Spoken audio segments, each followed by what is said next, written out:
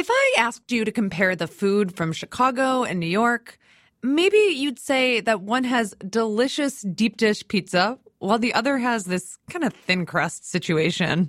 You can't eat deep dish with your hand. You know, Chicago's a real city, and this is real pizza. It is goop in your lap. New York, forever. Or maybe you'd mention the two cities use different words for soft drinks. I say soda. I have to call it pop. Soda pop. But whatever you call your sweet fizzy drinks, whatever kind of pizza you like, these foods are fuel for something that Chicago and New York have in common. Obesity. 22% of New Yorkers are obese.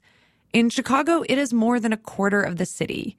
Obesity puts people at risk of diabetes, heart disease, even certain kinds of cancer. This is awful for New Yorkers and Chicagoans, and it's also expensive. Cities have to spend a lot of money taking care of all these healthcare complications. So, a few years ago, the people who run both these cities decided this was a problem, but they had really different ideas about how to fix it.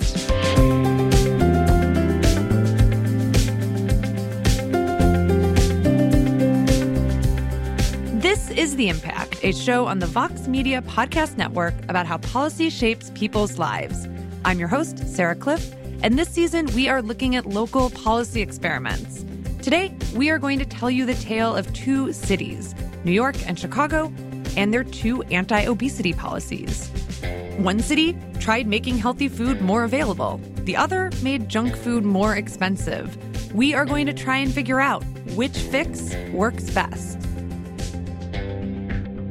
My producer, Bird Pinkerton, starts us off in New York.